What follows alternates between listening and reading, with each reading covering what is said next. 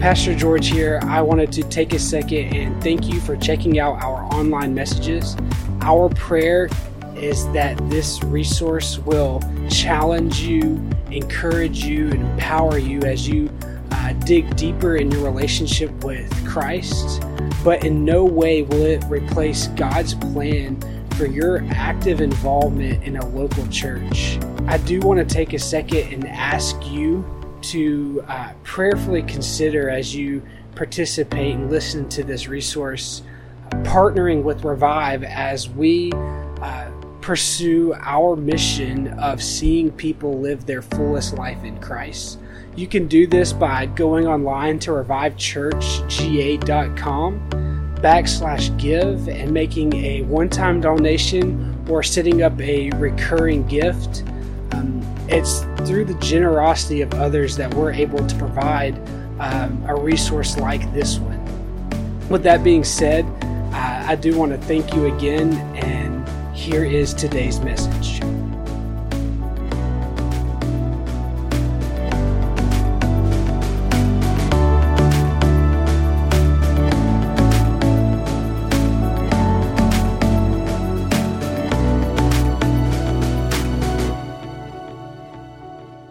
Something goes wrong, ends don't meet.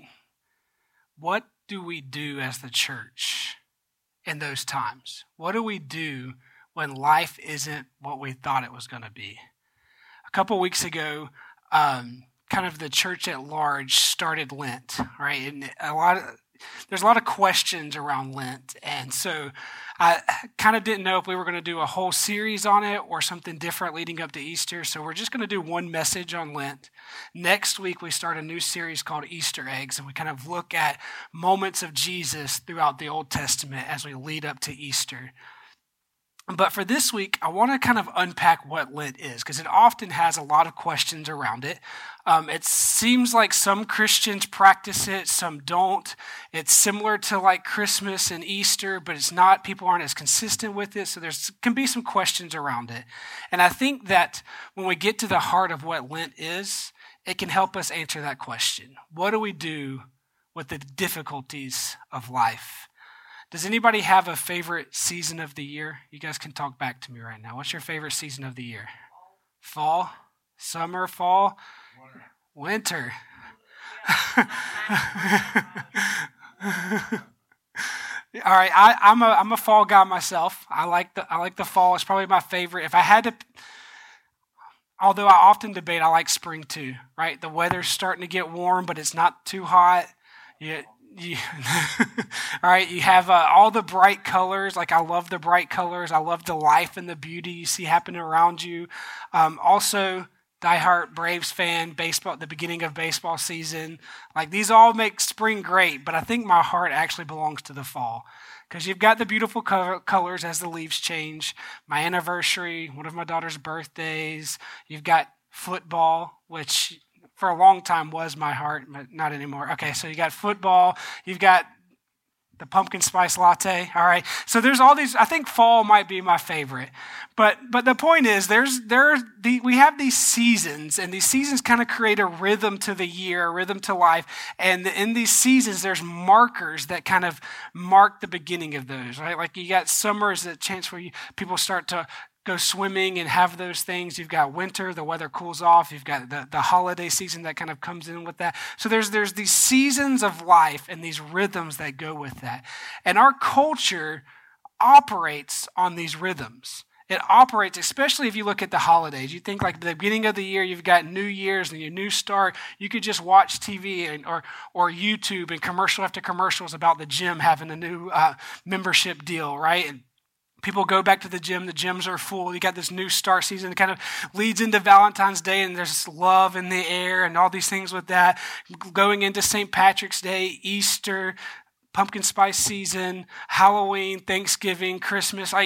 We see our culture kind of move with those holidays. You see it in the grocery store or in Walmart, where the decor changes colors. The things that they're selling in the front aisles are kind of change with the seasons. You start seeing fall stuff in the middle of summer. It's getting a little too far if you ask me.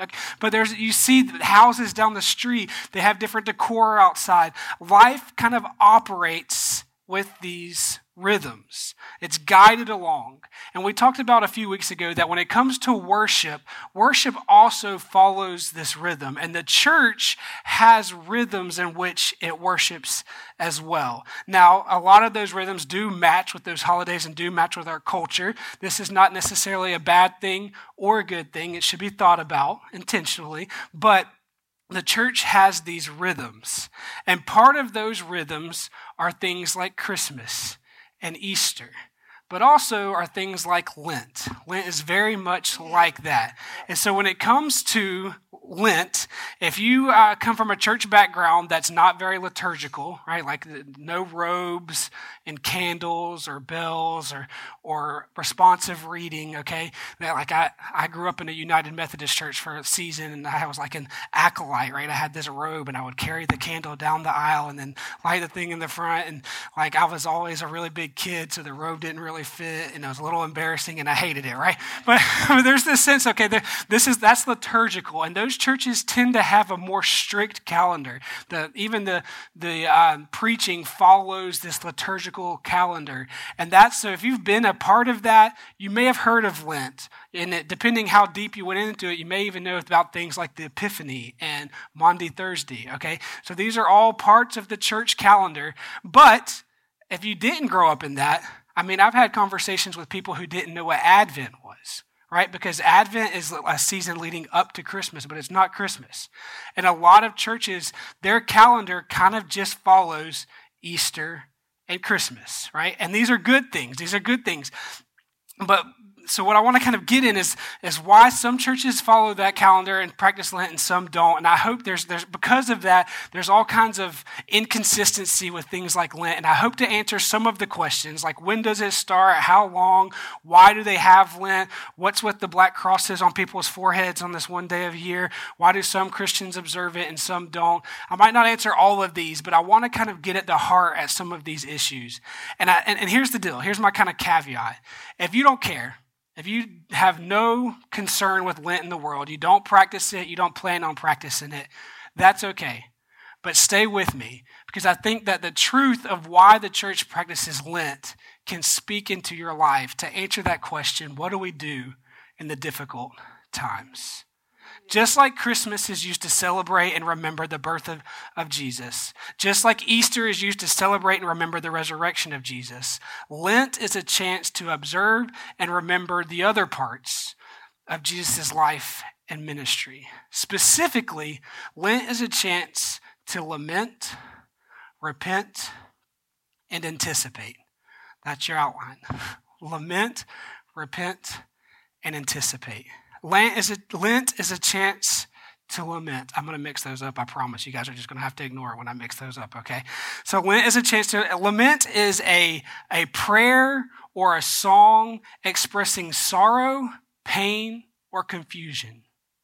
And this can be pretty jarring, especially if you grew up in a church that just revolved around Christmas and Easter. This morning we sing songs about "It Is Well With My Soul." Our time of prayer was a song that the words were "Weep with Me," right?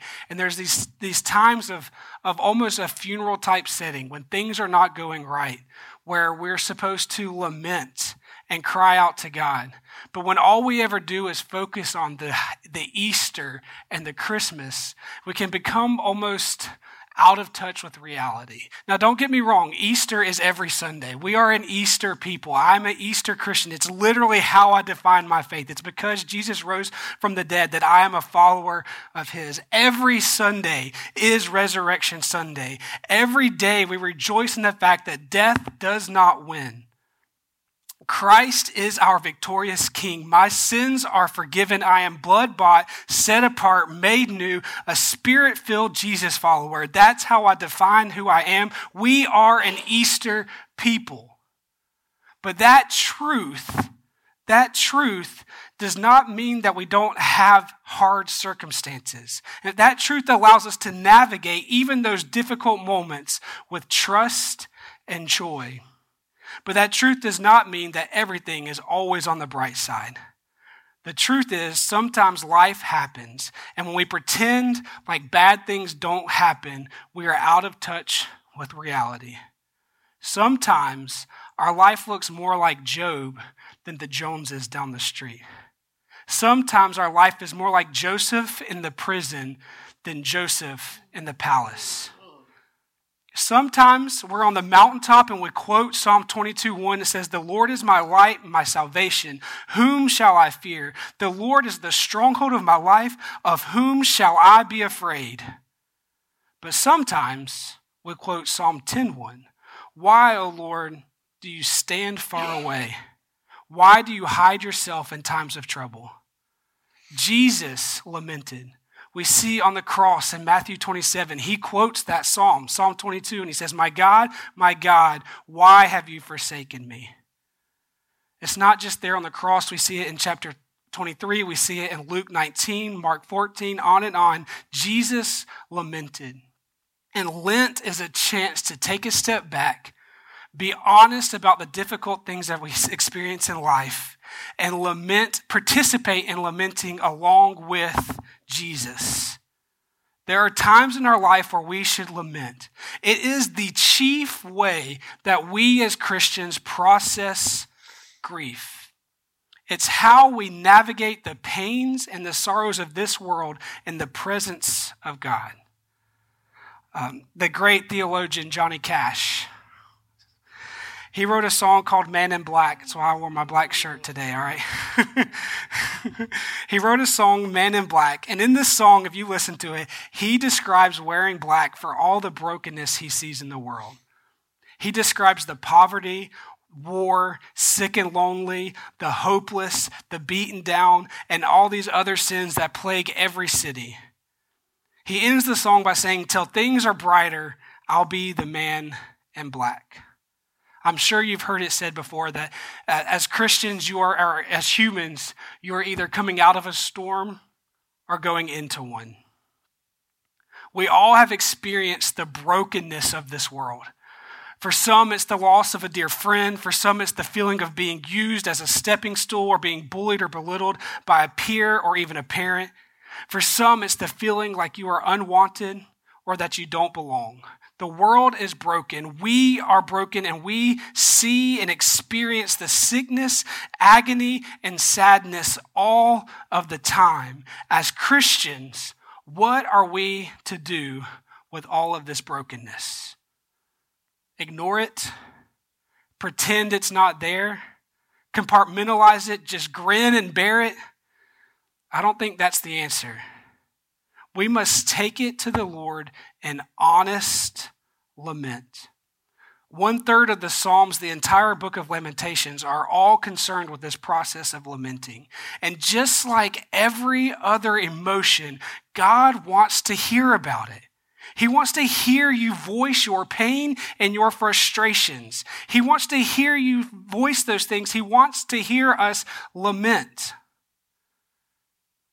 Lent begins with Ash Wednesday, which was a couple of weeks ago. You may have seen people walking around with the black crosses on their forehead.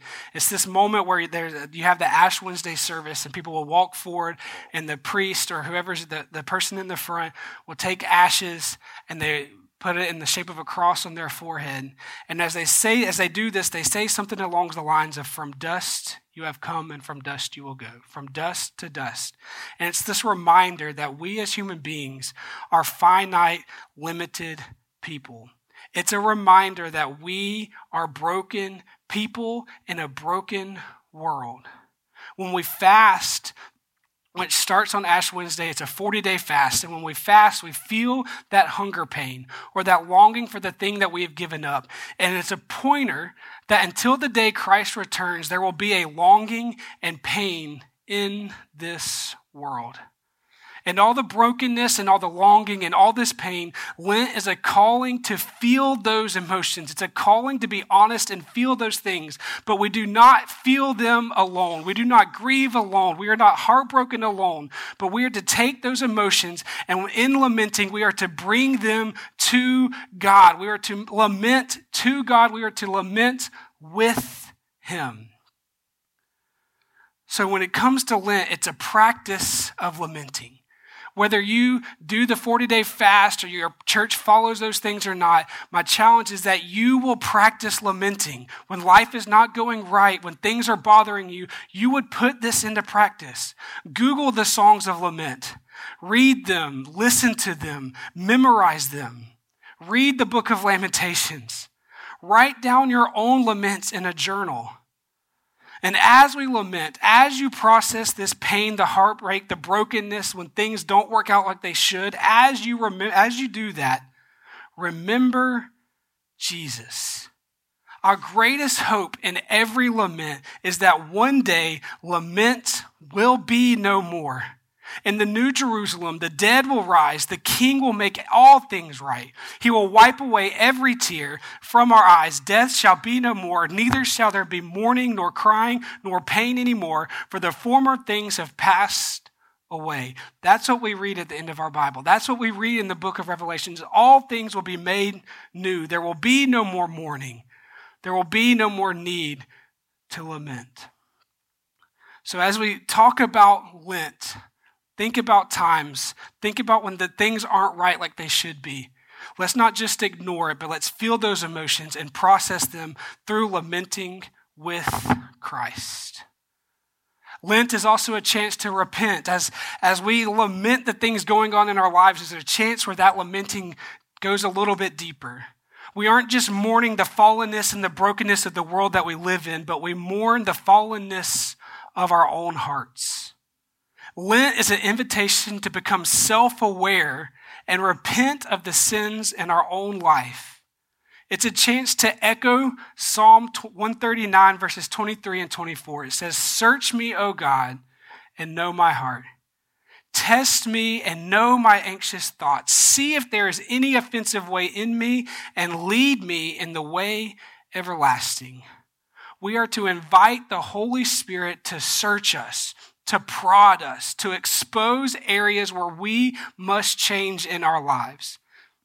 And this has to be a prayer. It has to be a willingness to allow the Spirit to show us our sin.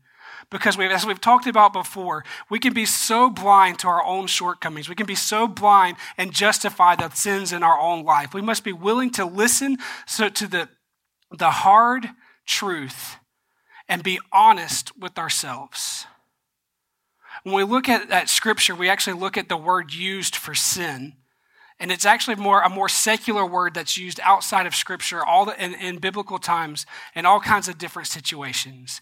And it can be literally translated as missing the goal, right? Warriors were trained with a slingshot, and they could use that slingshot and throw a rock at a hair on someone's head without sinning, right? They could throw it at a single hair without missing the goal. That's the idea, the thought process behind this concept of sin. And when I think about it, missing the goal, my mind goes straight to soccer. I'm not a huge soccer fan.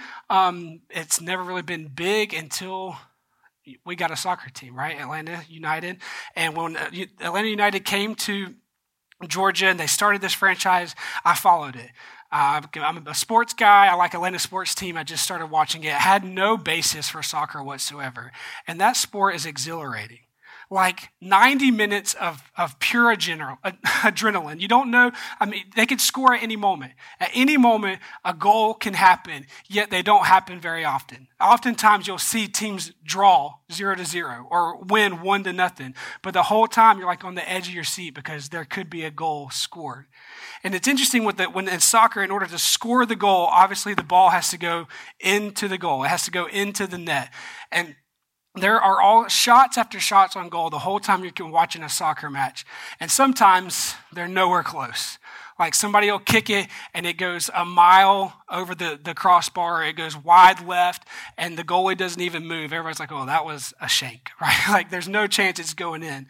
But there's other times where the ball will hit the crossbar, bounce straight down, but not enter the net. Or it'll hit one of the post on the edges and bounce away. There's even times that in order for it to count as a goal, the ball has to completely cross the goal line. Like, it has to be 100% past it. If there is a fraction of an inch or a fraction of a millimeter that doesn't cross that goal line, it doesn't count as a goal. Which is crazy, because as a football person, if it's the other opposite way, like if a ball touches the line in the fraction, it's a touchdown. But with soccer, you can literally have somebody inside the goal, field the ball, and you're like, okay, they were inside, it went inside, but it doesn't count. Because they have a camera that looks down and sees that there's a fraction of an inch didn't cross that line, so there's no goal. And I think a lot of times this is how we view sin. We think, you know what, things like slavery and abuse or stealing, those are things where that ball goes wide left, and we know that that is a sin. But when it comes to things in our own life, laziness, pride, maybe a little white lie, we think, you know what, it's not as bad as those other ones, so it's not sin. But the truth is, if the fraction of an inch of the ball doesn't cross that, we've missed the goal. Sin is sin, whether it's wide left or a fraction of an inch short of the goal. And all sin, regardless of how serious we think it is destructive. It's falling short of being the humanity we were created to be. Sin isn't defined as a list of rights and wrongs, things you should do or shouldn't do. Sin is defined as missing the true humanity that we have been called into. It's when we miss the goal of following and being like Christ. The best way I could think to illustrate this is looking at evangelism in the church. Evangelism in the church, especially in recent history, has been defined by the Romans Road. Do you guys know what I mean when I say Romans Road? All right, it looks like at some passages inside of Romans, and it kind of follows these passages to convince you that you're a sinner and you need Jesus, right? All have sinned. The wages of sin is death. Christ died for us while we are still sinners. Everyone who calls on the name of the Lord will be saved. Those are like different passages from Romans. And it's like this message of, I've been in the park in South Carolina. I can remember sitting in Greenville, and there's several very legalistic Bible schools in the area. And people coming up to me to convince me that I'm a sinner going to hell. I'm like, bro, I'm literally studying the Bible right now. Why are you telling me that? But that's kind of where evangelism has been in recent history. Is you're a sinner, you need Jesus, and you need to change. And the truth is, if we miss the goal and we're lying to ourselves about sin, we need to be convinced that we're a sinner, because that's true. We can't repent if we don't believe that we're a sinner. But the problem is, I think this is starting in the wrong spot. Because it's starting after the fall in Genesis 3. But if we're going to start with the good news of God, I think we should start where the Bible starts. And that's that you aren't a sinner, you are royalty.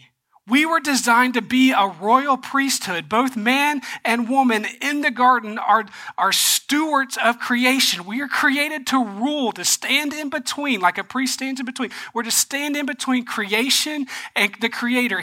God chose to partner with us, but we fell short of that humanity. Instead of living into that, we chose our own path, and that is sin. Ephesians says that before the foundation of the world, we were created to be holy and blameless. In 1 Peter, we're called a royal priesthood. When we are saved back into that royalty. That's where we should start. That is our true identity. It's not that you're a sinner, it's that you're a royal priest and you have fallen short. We have missed the goal. And because we have missed the goal, we need to be saved. Sin is falling short of being truly human. It's missing the goal of perfect union with Christ. So when this sin enters our life, we are called to repent. And repenting is simply turning back. I have a lot of Greek here, and I'm not going to go into that because I don't know that it's helpful. But sin happens when we are confronted, or repentance happens when we are confronted by the Holy Spirit. And we think again about what we have done. We feel the regret, but we don't stop there. We seek forgiveness, but we also seek to change our actions. We decide to go a new way and to make it right. To repent is not just to feel guilty for our mistakes. It's to choose a new path. It's to be transformed. And personal repentance is painful. I think about Psalm 51, when David, after his sexual abuse of Bathsheba and the murder of her husband, we read in verses 3-5, he describes the painful process that it took for him to finally come to repentance. He ignored his sin until God's hand was heavy on him, increasing his discomfort until finally he acknowledged his sin and repented. And as soon as David confessed, God forgave. Sometimes the pain of God's silence is a direct result of our stubborn unwillingness to repent. But when we can find comfort in knowing that as soon as we humble ourselves and confess, God is faithful to forgive us. David writes in another Psalm, verse 32, he says, I acknowledge my sin to you. I did not cover up my iniquity. I said, I will confess my transgressions to the Lord, and you forgave the iniquity of my sin. As soon as David repented, he was forgiven. Mark Futato says this, David tried to deal with his sin by denying its presence in his life. And while this may have seemed to be the easiest way, it turned out to be the hard way. The result of denial were disastrous. David became ill, his bones were in agony, he groaned all day long, and his vitality was reduced to nothing. The truth is, when we are faced with the reality of our sins, we can choose to ignore them or we can choose to repent of them. Lack of repentance will always lead to more brokenness, more agony, and even death. While repentance, leaning into God, acknowledging our sin, surrendering it to Him and trusting Him will always bring the opposite. It brings healing, peace, and life. Lent is a time where the church has a rhythm of practicing lament, and that lament also invites us into practicing repentance. And as we repent, as we lament, we are able to anticipate what God is going to do on Easter. So Lent is a chance to lament, repent, and Lent is a chance to anticipate.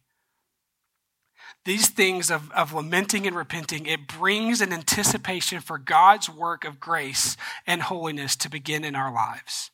Sarah Phillips writes it like this: Lent is a time to open the doors of our hearts a little wider and understand our Lord a little deeper, so that when Good Friday and eventually Easter comes, it is not just another day in the church, but an opportunity to receive the overflowing graces God has to offer. And this season where we think about and remember the dark and broken parts of this world, it's all done with one eye on Easter. We know that Good Friday is coming. We know that Easter is on its way. And we know that that means freedom and forgiveness and triumph, victory. I think about, has anybody ever done a gender reveal or been to a gender reveal party? All right, it used to be a cool thing. Now it's not a cool thing anymore. When it was a cool thing when I had my kids, okay? So we did a gender reveal. The first girl, we had a big party and we all did those confetti poppers and pink confetti went everywhere. It was a great time. The second one, we didn't want to do the big show thing, so we did more. I colored an egg blue and I colored an egg pink, and I let Lauren pick which one she thought it was going to be, and then we smashed them on our head, and the blue one covered me in egg, which meant the hard-boiled one was the pink one, and we were having another girl, right? So that's how we did our gender reveals. But have you ever seen the fails online? Absolutely hysterical. Like if you need a good laugh, just go online and look for gender reveal fails. There's one where they have this box that's been put together by the people at the balloon store. I don't know, wherever they got it, okay? And the family's going to open it, and when they open it, it's going to be a bunch of pink balloons or a bunch of blue balloons, and they'll know what to anticipate. They'll know what's coming up, what child to prepare for. And they open it up, and somewhere there was a mess up in the memo, and a bunch of colorful balloons popped out, and they have no idea. Like, nobody there at the party knows what the answer is. Like, sure, they'll be able to go to their doctor later, but for the sake of the illustration, they have no idea what to anticipate the gender of their child will be, right? There's another one where there's obviously some other kids and they're getting ready to have this gender reveal. The kids are holding the balloon. It's like a big black balloon. They pop it, confetti is supposed to fall out, and the kids let go of the balloon. And the whole family's just watching it float off. Never going to know They're unable to anticipate what the gender of their child is going to be, right? There's this sense of not knowing what the future holds in these failed gender reveals. Lent is not like that. We know exactly what we can anticipate during the Lenten season. We can anticipate actually experiencing God in our lives. From our lament and repentance, we experience God. We experience His grace, His mercy, His power, His love, His forgiveness. We experience these things in our lives, and this forgiveness, this grace, it's not just like okay, you're all right, you're that's fine. I'm just going to look the other way that you messed up. No, it's the making right of you. It's Warren Quebec says it like this: forgiveness is the act by which God brings sinful man into right relationship to Himself. It is the act of grace that is undeserved favor on the basis of the work of God in Jesus Christ. It is offered to the repentant sinner who trusts God's word of promise. It is God bringing sinful man into right relationship to Himself. And we know that is coming. We're able to celebrate Easter every Sunday because that is our truth. Lent is a time to sit back and reflect on, even though the world is not right, we know that one day it will be. We mourn, we grieve, we lament, we repent with one eye on Easter. It's a time of sanctification. It's a time of being made holy. As we fast and we pray, we open our eyes to the Holy Spirit to do a work of holy change in our lives. 2 Peter 2, 3-4 says that His divine power has given us everything we need for a godly life through our knowledge of Him who called us by His own glory and goodness. Through these, He has given us every great and precious promise, so that through them you may participate in the divine nature, having escaped the corruption in this world caused by evil desires. God gives us everything we need to be made holy. As we grow in our life in Christ, we will see that those qualities that represent a godly life, if you keep reading in 2 Peter, qualities like virtue, self-control, knowledge, kindness, and love, those things are birthed in us by His Spirit. He gives us the power to change. We're not stuck in our sin. The repentance means we can be made holy, we can be changed. I think about it like chocolate milk. Any chocolate milk fans? If I have a glass of milk and I put the chocolate in the milk and I just let it sit there, I don't have chocolate milk, right? I've got a glass of milk with chocolate in the bottom. The way I've heard this illustrated before, the milk is like a person, right? And the person, when they receive Jesus Christ, they are given the Holy Spirit, all right? The chocolate's like the Holy Spirit. There you go. There's your quote from church today, all right? The chocolate is given to the milk. The Holy Spirit is given to us as believers. In that moment, we receive Him. But it's when that chocolate milk is stirred, it's when it's incorporated into the milk that we see the life change. And this small, many holes in this illustration, but I think it gets the point across.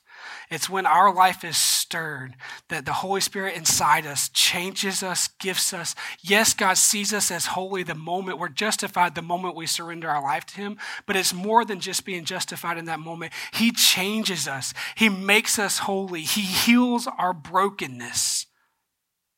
The stirring in the believer is allowing the Holy Spirit to transform their soul. And when we are transformed by the Holy Spirit, we begin to carry out God's will here on earth. And as it takes place, we begin to see and anticipate the day when all will be made right. I like how Craig Keener puts it when he's talking about the Lord's Prayer, which, side note, we're teaching Addie Lee the Lord's Prayer, and she's like almost got it. And the power of that prayer, when you hear it genuinely said through the eyes and the mouth of a 5-year-old, it's incredible. Go reread the Lord's Prayer. It's a powerful moment. But Craig Keener, when talking about the Lord's Prayer, says this: the hallowing of God's name, the consummation of His reign, and the doing of His will are all versions of the same end time promise. Everything will be set right someday. No more crime, no more discrimination, no more hatred, no more sickness or grief. Of course, that day will bring the end of those not doing God's will. So in his mercy, he has delayed it for their sake. But we who long for God, for God's will on earth in the future, ought to live consistently with our longing in the present, working for God's righteousness and seeking his will here. Okay, I'm closing. I know it's been a long one. But here's what I want to close. Nowhere in Scripture are you commanded to practice Lent. Right? It's something that's done in the more liturgical churches. We don't necessarily do it corporately here. There are several members that do follow Lent. Nowhere in Scripture are you commanded to practice Lent. Just like you're not commanded to have a Christmas tree, and you're not commanded to do those other holidays that we see throughout the calendar. But Lent is a time that the church has set aside to make sure that it's a rhythm of being intentional about lamenting, repenting, and anticipating.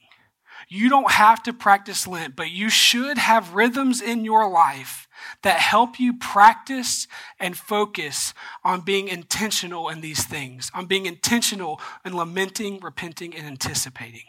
So let me close with a quote from arguably the greatest professor to ever live, and definitely one of my favorites, Dr. Bob Black from my alma mater, Southern Wesleyan University. Okay, he says this: Easter Sunday is wonderful beyond words. It's true. But if we hurry past the cross on our way to the empty tomb, we don't understand either. In Lent, I walk with Christ to his cross because he walks with me as I carry mine. Thomas A. Kempis says that Jesus has many who love his kingdom, but few who will bear his cross. I close with these questions. Will you pick up your cross and follow him? Will you take time to lament, repent, and anticipate the work that God is doing? Let's pray.